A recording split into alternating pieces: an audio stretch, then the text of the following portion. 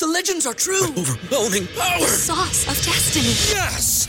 The most legendary sauce has arrived as McDonald's transforms into the anime world of WickDonald's. The greatest flavors unite in all new savory chili McDonald's sauce to make your 10-piece Wick Nuggets, fries, and Sprite ultra-powerful. Unlock manga comics with every meal and sit down for a new anime short every week only at WickDonald's. Ba-da-ba-ba-ba, go! At participating McDonald's for a limited time while supplies last.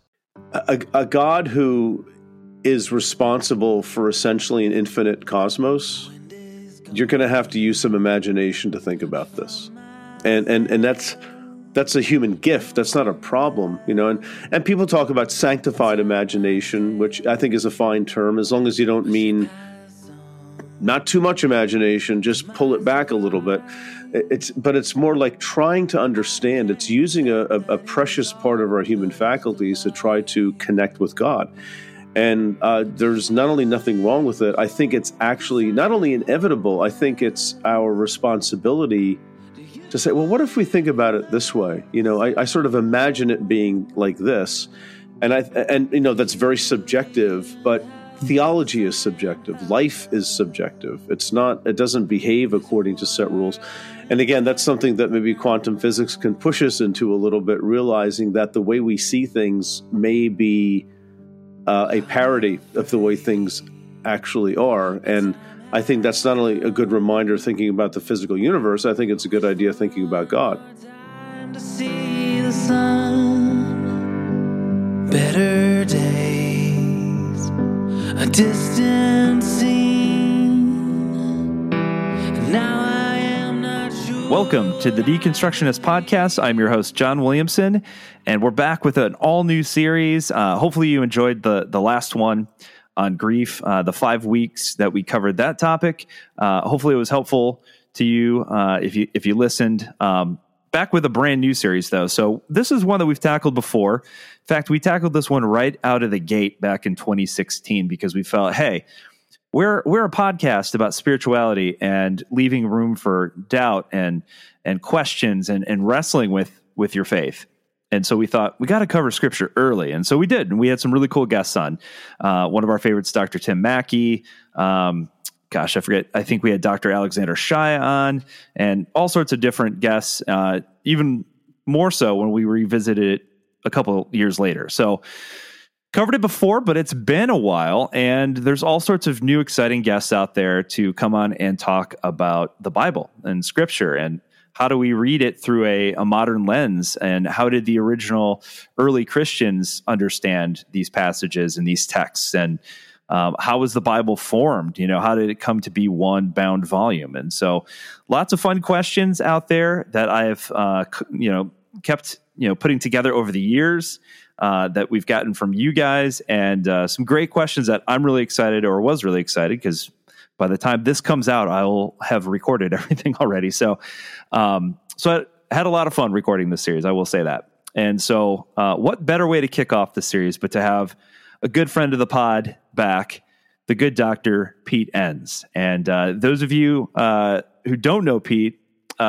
should go back and listen to our older episodes with Pete Enns, and also check out his podcast that he does with another friend of the pod, his partner in crime, Jared Bias, who also is doing great work over there at the Bible for Normal People. So the two of them host that podcast, one of our favorites, have some incredible guests on, both great academics in their own right, who bring just a different vibe to the conversation and have a lot of fun doing it. So, kindred spirits for sure. And so fun to have Pete back on.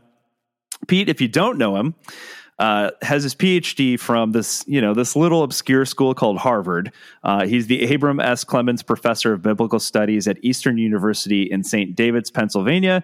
He's written several books that I really enjoy. The Bible Tells Me So, The Sin of Certainty, and How the Bible Actually Works. And he has a new book out that I really enjoyed called Curveball: When Your Faith Takes Turns You Never Saw Coming, or How I Stumbled and Tripped My Way to Finding a Bigger God. And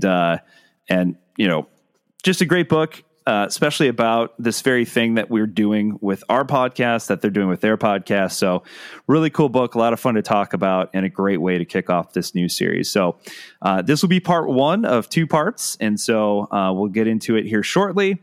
Before we get into that, though, for all things deconstructionists, the one-stop shop is our website, www.thedeconstructionist.com.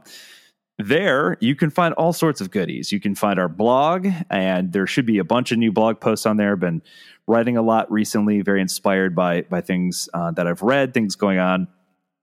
Also links to our social media, as well as links to our web store. So if you want a t-shirt or something fun, we've got that there. We've also got links to our Patreon. Patreon has been completely revamped with new packages, new levels, whatever they're called on there.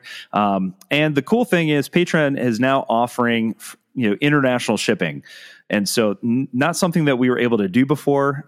As I think I've said on prior podcasts, historically, we've worked with a really great local printer who does all of our swag. And so Patreon has offered a new option to print and create the swag for the creator and ship it internationally. So if you're an international listener, you've always wanted something with our big dumb logo on it, now you can have it.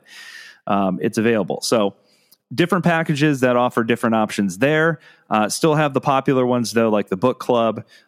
Anyone who subscribes to a $10 or more per month package deal or whatever will have early access to all new episodes. And so about a week before part 1, I will be posting up there the full, unedited, uncut version of the episode. So if you still like the full thing, the full hour-long episode, those will go up there early.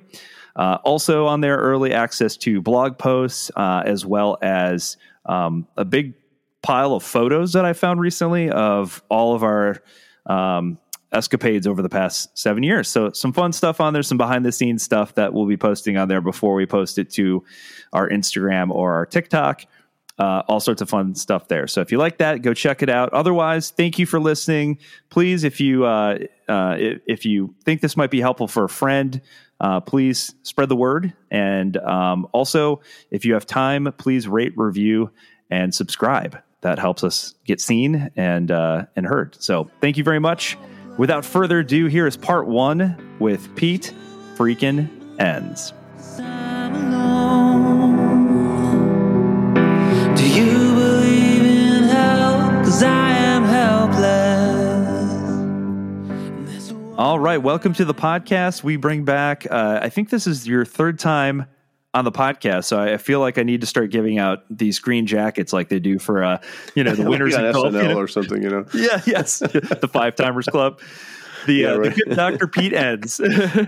Hey, thanks, Sean. Yeah, thanks for coming back. Always enjoy what Sure. you have to bring to the table, and you've got a new book, and it's awesome, and it's really kind of personal because it talks a lot about your own personal story and your journey of faith throughout, and the things that, as you put it, the curveballs you encountered.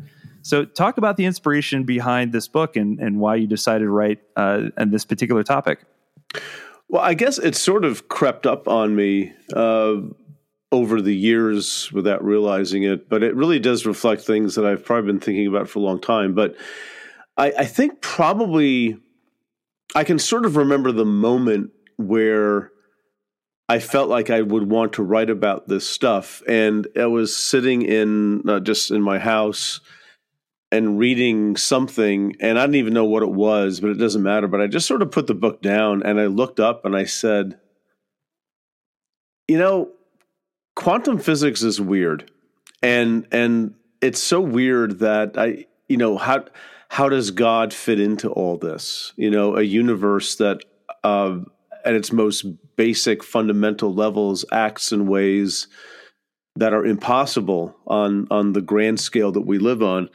And it just got me thinking, and the possibilities for thinking about God differently based on things like quantum physics and other things. So for me, it was an issue that I felt hopeful about, but I just wanted to explore it more. And then the idea of a curveball came up, and I like baseball, so that was sort of a natural analogy to use. But and then I started thinking about what has changed my theology over the years? It hasn't stayed the same, and it's basically the experiences that I've had. And that sounds really banal and obvious, but it's not obvious for a lot of people. And working through your experiences and how they affect how you think about God, that's, I think, a pretty universal phenomenon, even though many of us have been told that you should never, ever listen to your experiences for any reason whatsoever, because that's where sin resides. You just have to read the Bible straight or listen to your pastor. And of course, I do those things not well at all. I just had to sort of explore it on my own. So that's pretty much where the inspiration came. Yeah, and I like how your reaction was like, well, I'll just get a PhD in the subject and, Doesn't everybody? I mean, that's just the way you do this, right? So, right. Yeah, research it to its fullest extent. I like that. Yeah. You have a quote that I love at the very, very beginning of the book, actually in the prologue, where you said, "In my younger years, I largely accepted and absorbed the narrative of faith that had been written for me, thinking it to be my own." And I think this is so true for so many of us. Adam, who used to do the podcast with me, and I used to refer to this as belief by proxy or an inherited faith, which you kind of mentioned later too. And I think a lot of us have this moment later in life where we suddenly have a moment of awakening and we're like, wait a minute, have I just been blindly following this without any critical thought or input? And what do I truly believe, or why do we believe these things? What's the history behind this? Yeah. And so talk about first, how were you raised in a religious sense, and what kind of foundation was laid for you in terms of your inherited beliefs? Well, I mean, for my parents, thankfully, not much. My parents were immigrants from Germany, which is not really accurate. My father was a German who grew up in Russia. My mother was a German whose ancestors grew up in Poland, but German. That's just the way it is back there in the old world. And so I was raised with, just the idea of God was never a problem or controversial to me. And including Jesus. I mean, I remember having thoughts about all this when I was literally 3 years old. And they weren't oppressive thoughts. So I didn't have some of the baggage that some people do have growing up in certain homes. But I think, I wasn't really raised Lutheran, but we did occasionally go to a Lutheran church. And my sister and I were confirmed Lutheran when we were in junior high school. And that was good. That was nice. But I probably, my own real journey of faith didn't begin until later in high school. I had a conversion experience in a Nazarene church. And I think that's where my inherited faith stuff began. It wasn't really so much my parents, it was then. And I talk about that a little bit in the book too. And then, from there, moving on to the Presbyterian world, I was part of the PCA, the Presbyterian Church in America, for a number of years, which is very liberating, at one point in time, but then it wasn't, 20 years later. But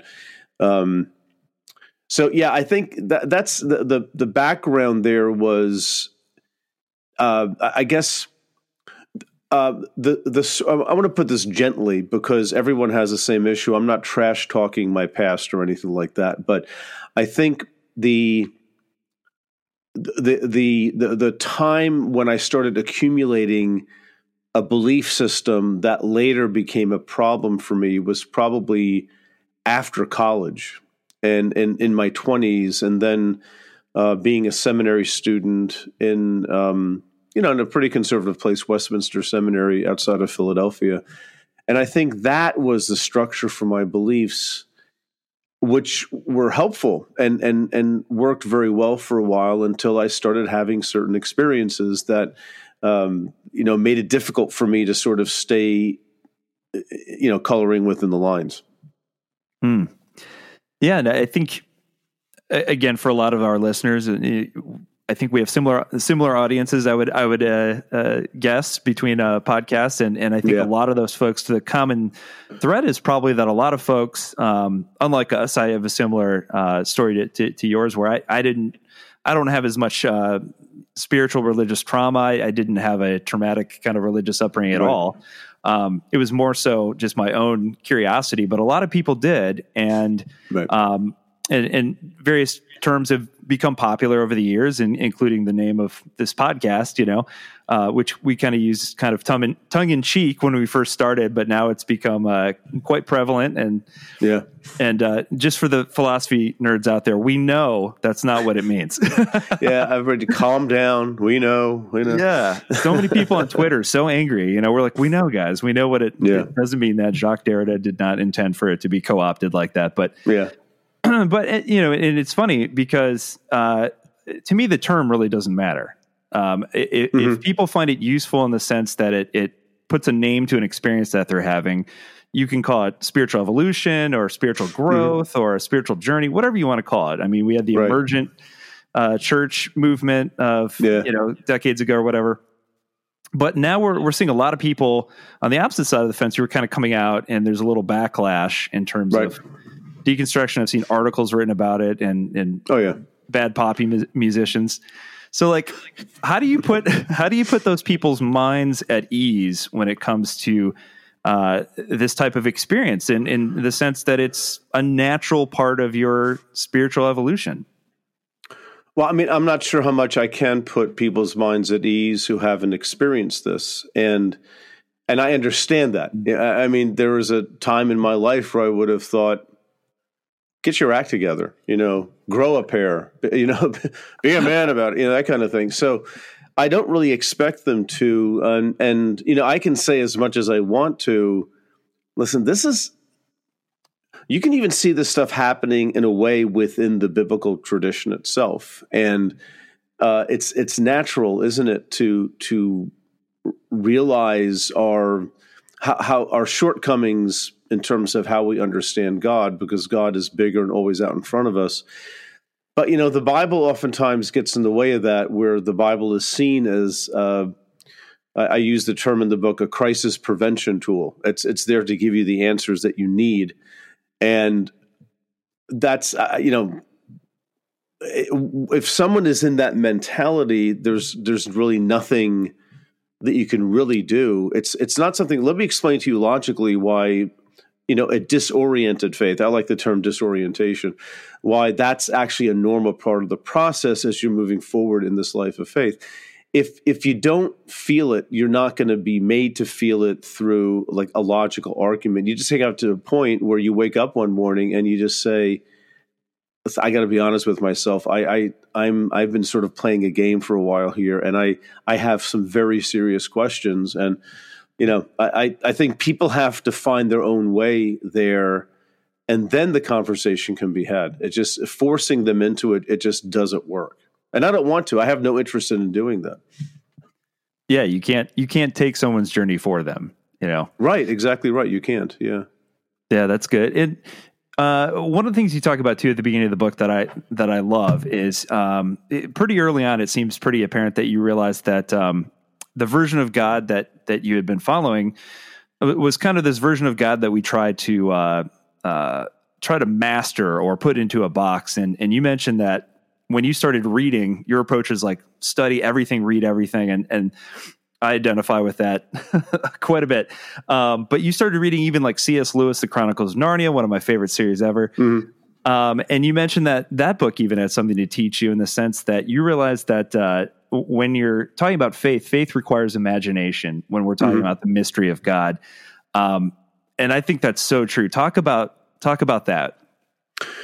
Yeah, again, that's another one of the experience, imagination, intuition are three things that are just non-starters in certain iterations of the Christian faith. And I found them to be very, very important.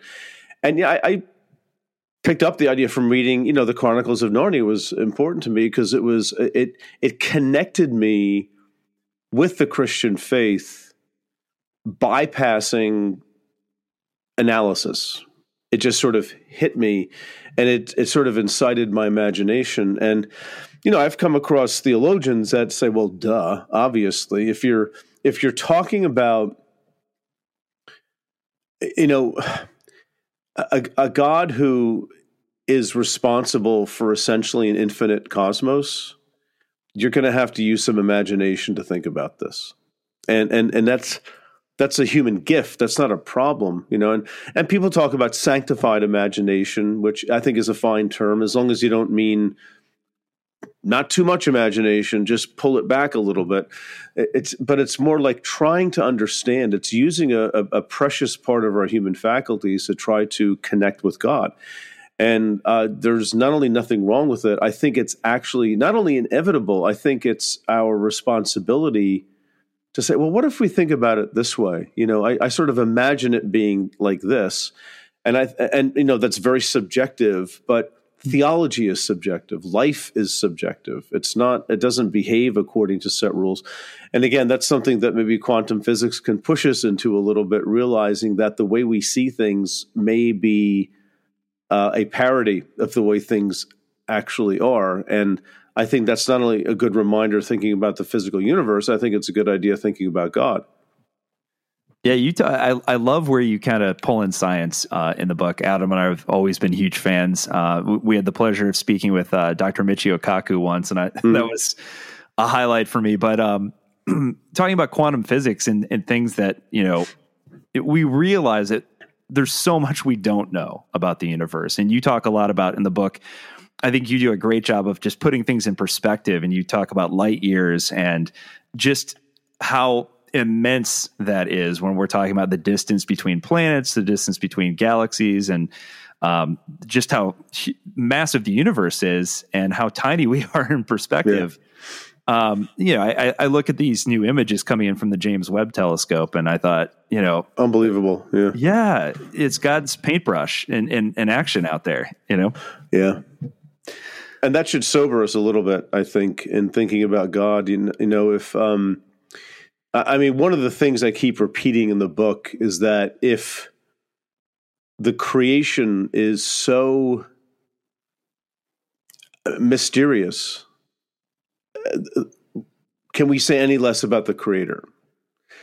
And even if I'm convinced, even if we understood every square inch of the universe, I still think we would not be approaching what it means to know God and to understand God. I think that's, like the mystics say, this is a mystery, which means it's a mystery you keep entering into. It's not a mystery, give up. It's more of a mystery, like you don't know everything. Hold your thoughts gently and keep moving forward. And yeah, not to get all preachy here too early in our podcast, but I do think that if we want to know God, very central to that is how we treat each other and living in love, that's not mamby-pamby. That's excruciating. Please give me analysis any day rather than loving my enemies, and so I think, there are ways of moving forward which are very experiential, part of our emotional lives, and not just our powers of analysis. And that's probably the thing that I've learned, because, I value that whole left brain thing. And just, it's how I'm wired, but it's very inadequate. It's entirely inadequate for capturing the essence of this faith. And I think that involves more of us, again, like our intuition or imagination, and are just letting go of that need to be right all the time. So for me, that's been a wonderful release, not for everybody. And I'm not forcing anybody to mimic, my journey at all. I'm very clear about that in the book. I'm just, here's my stuff. Here's what I went through. Here's how it's affected how I think about God. And people can take it as they want to take it. But for me, this is my story pretty much. It's not really a memoir, but it could be. If I changed a few things, it might be a little bit. But again, I'm trying to lay it out there for people. So, maybe some people will feel more heard by having somebody else articulate things that they're already thinking, and it's authentic. This is where I'm coming from. Yeah, I think for so many people, that's the comforting piece, is knowing that they're not alone. I think that's such a big part of the process.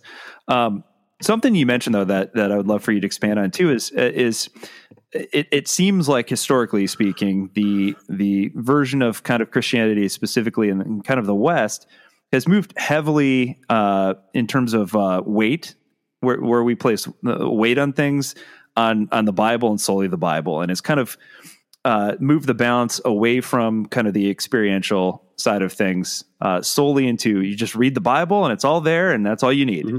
Right. Since you're a professor and know these things, so what is the history on that? So early Christians, has it always kind of been slanted in that way, or historically speaking, was experience more heavily weighted, within the early Christians? Well, I think there have always been groups and opinions and movements and tendencies and things like that throughout the history of the church. Where I sort of focus on with this topic is how most of the history of the church was very glad to acknowledge that there are different levels or ways of understanding the Bible. And I put it this way: I think they understood that, let's say, a more literal way of reading the text, which is very much prized in the post-Reformation world, the past 500 years. But for 1,000 years and more before that, it was understood, there is a literal meaning, and it's important, but it's also the least interesting when you want to really get into the meaning of the Bible and what God has for you in the faith. So there are, you as Christians, it's not just a literal reading of the text, but there's also, a Christological reading of the text. So how do you read this in light of Christ? And right away, when you do that, you're jumping away from a literal meaning of the text. And then it's like, okay, well, what does this have to do with my life and the shape of my life, and how do I live as a result of this? So that's another level. And then a fourth level was, okay, but what's the big picture? Where's all this going? What does this mean for the nature of reality and things like that? And those answers are not the same. There are four different perspectives, I guess, to come at Scripture, and that's called the fourfold method. There's something analogous to that in Judaism as well. It's really more the modern period where, one way of putting it is that the rise of the Reformation and the rejection of papal authority. So what you have is the Bible. But along with that, you have the rise of things like the scientific method. And you have people like Calvin, who was trained as a lawyer, right? And so then you come down to, just like there are laws to govern the stars and the planets, and we figured those out. And there's only one way of understanding that stuff, and I think that's basically true. I mean, you either understand why the planets do what they do, or you don't, right? It's not my imagination might lead me to discover something that's objectively true, but it's not my imagination. It's not really that important there. It's like there's truth to it. And that was sort of applied to the Bible as well. Each text has one meaning. And if you have enough information, you can discern what that one meaning of this passage is. And so you have, again, John Calvin, who didn't really think much of allegory, for example. He actually said it was satanic. Yet that's something the church had valued for a good bit of its existence, but because the tide shifted right after the Reformation, it took some time. And I think we're living in that, and many Christians today owe their tradition to the Reformation, where certain things were put into place that I think are becoming questioned more and more now. But I think that's sort of how we got here. So when people say, well, no, there's only one way, one text, one interpretation, that's a legacy of the Reformation, influenced by science, and I would say actually by modernism, by modern ways of thinking, where analysis is everything. That's not a Christian invention. That's something that happened, I think, outside of Christianity that Christians sort of adopted. So it's a bit of a mess, but many have said that, Phyllis Stribble, for example, that every 500 years there's a paradigm shift, and that paradigm shift was about 500 years ago, and maybe we're going through something today too that's different, where people are just questioning some of those assertions that have been made. Yeah, I wholeheartedly agree. I think it very much feels like we are in the midst of another type of reformation or kind of upheaval that's probably needed. Well, yeah, and it's the upheaval is not the way it's caricatured rather by, let's say, the hard right. Mm-hmm. Oh, you're just tickling itching ears, and you just want to be sexy, and you want to, make money on YouTube or something like that. It's not something anybody really asks for. It just, all of a sudden, you just realize, again, for me, this is deconstruction. Mm. Something's not working. And it's more a realization from the inside the system. And it's not, an attack by evolutionists or something, or an attack by atheists or something. It's just in your own heart and soul, it's not right. I'm seeing, John Caputo's big with this, and what would Jesus deconstruct? And of course, he's channeling Derrida, but that's the essence of this. It comes from a realization inside the system that you're seeing the flaws and you're seeing the gaps, which all of ours, including my own, all systems have these flaws, and I don't use the word deconstruction in the entire book. Mm-hmm. And I didn't even try to avoid it. It just never really came up. I just use other words, but that's the heart of it. It's people realizing not, I want to rebel against God today. It's more, my inherited faith doesn't explain my reality, and I don't know what to do about that. So I'm going to push, I'm going to look, I'm going to search, which I think is the essence of the life of faith anyway, doing that sort of stuff. Yeah, I've told people often that if anything, I think when you go through an experience like that, you are probably at your most level of invested in your faith. Mm-hmm. Oh yeah, because it means you care enough about it to actually investigate, as you said, kind of take a look from the inside out and figure out like what isn't working. And how much of that though do you think is a result of the fact that we kind of, to quote Rohr, kind of start out with this first grade level of understanding, and we never really move past that until there's this moment that just kind of erupts from within, right, later in life.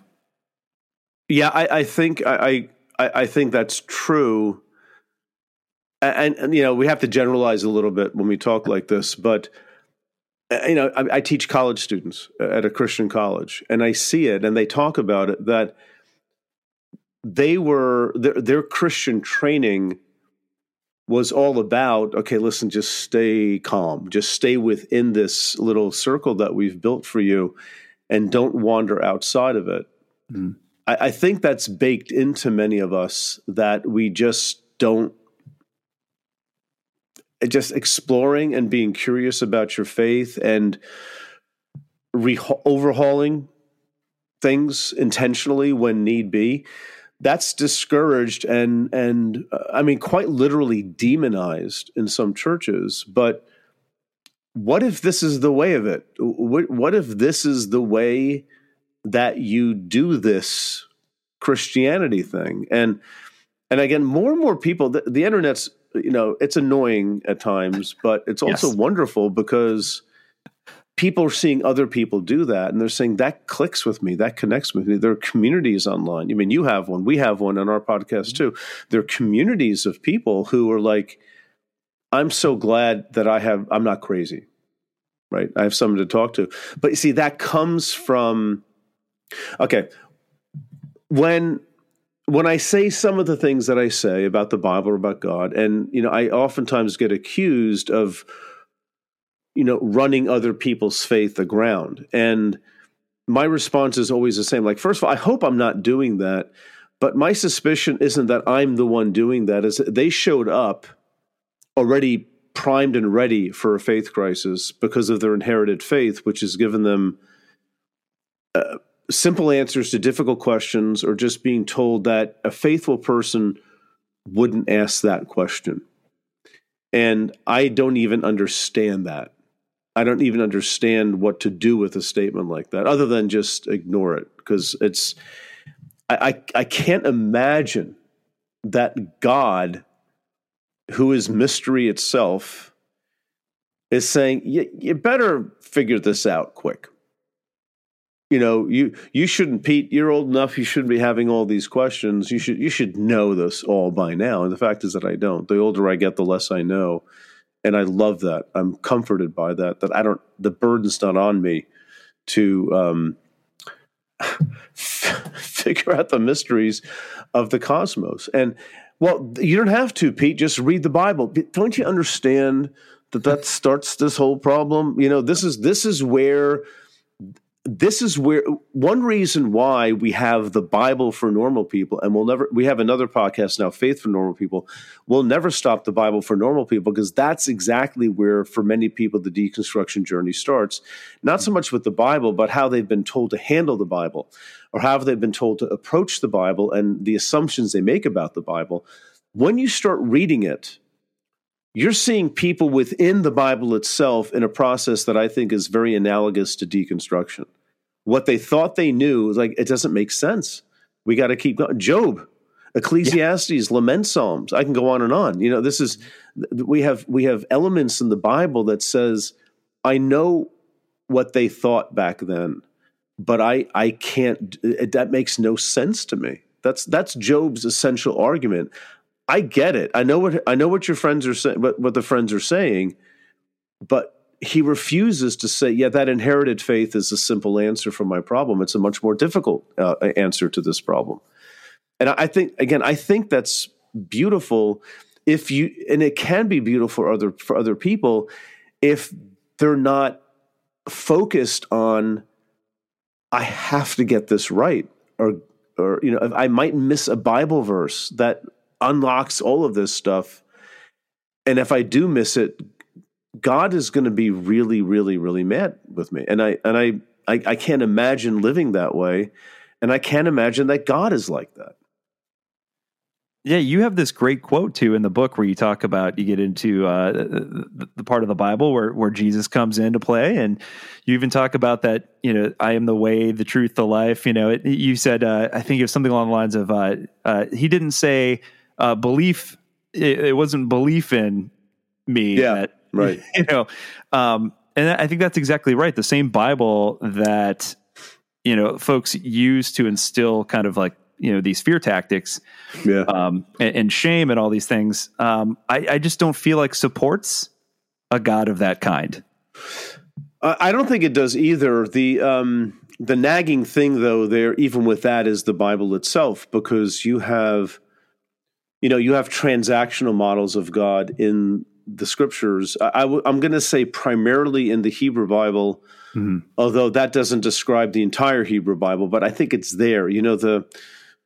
I think Job's complaint, Job's friends are saying, dude, you're suffering. You must have done something to deserve that. And that's this retributional, transactional God, which is part of, let's say, what's called the Deuteronomistic history, which is Deuteronomy, Joshua, Judges, Samuel, and Kings.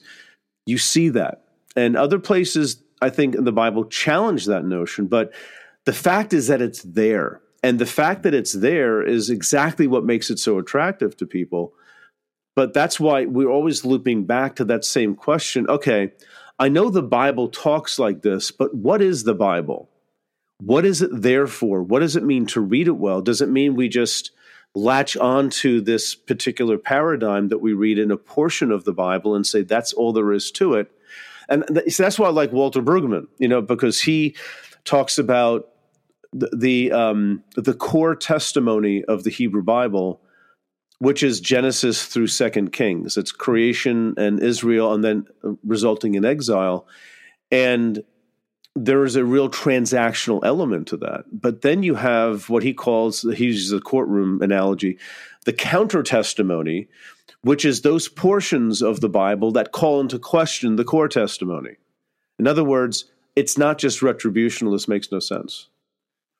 And also this retributional thing, like, why exactly is God mad at us for what? exactly? And why are we in exile? I mean, Psalm 89 is a beautiful psalm to read where, the psalmist is praising God for half the psalm about how steadfast and faithful and what a great promise keeper Yahweh is. And he's almighty because he created everything. He's like buttering God up for like 30 verses or so. And then he gets to his point. He says, and you made these promises to David that his dynasty will never end. Even if he does something wrong, you won't squash the dynasty. And then the knife turns in the back, so to speak, and the psalmist goes, can we talk about the exile here for a minute? Because it seems to us like you broke your promise. Because there is no Davidic king on the throne. The last Davidic king, he was blinded and his 3 sons were killed. That's 2 Kings talks about that. And, it seems like that promise is now null and void. So what's up with that, oh Lord? Oh Lord, who's always faithful and almighty, so you can do anything you want to, and you're faithful, and we're seeing a big break in the system here. That's the kind of stuff that I'm attracted to in the Bible because it validates how our experience affects our theology. And that's biblical. It's not every page of the Bible, but it doesn't matter. It's there.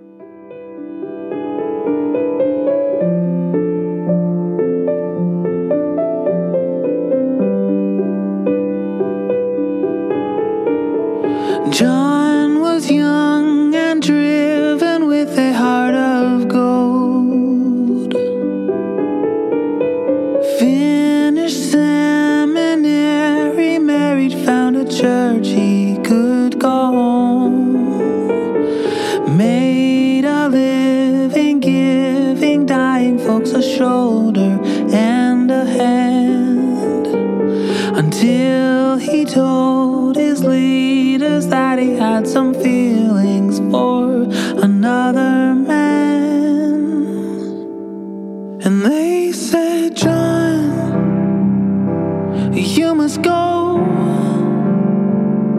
and take your broken heart and walk it to the door. We know you're hurting and you've been giving, but now you're damaged goods and you gotta give some more. John, we love you, but we can't love you. You must go.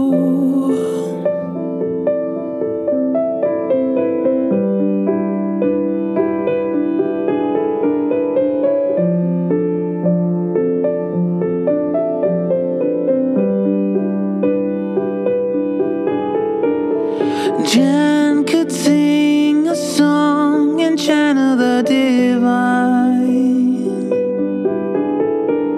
Spent a decade sharing it and kept herself in line, until her eyes began to see the light inside the dark.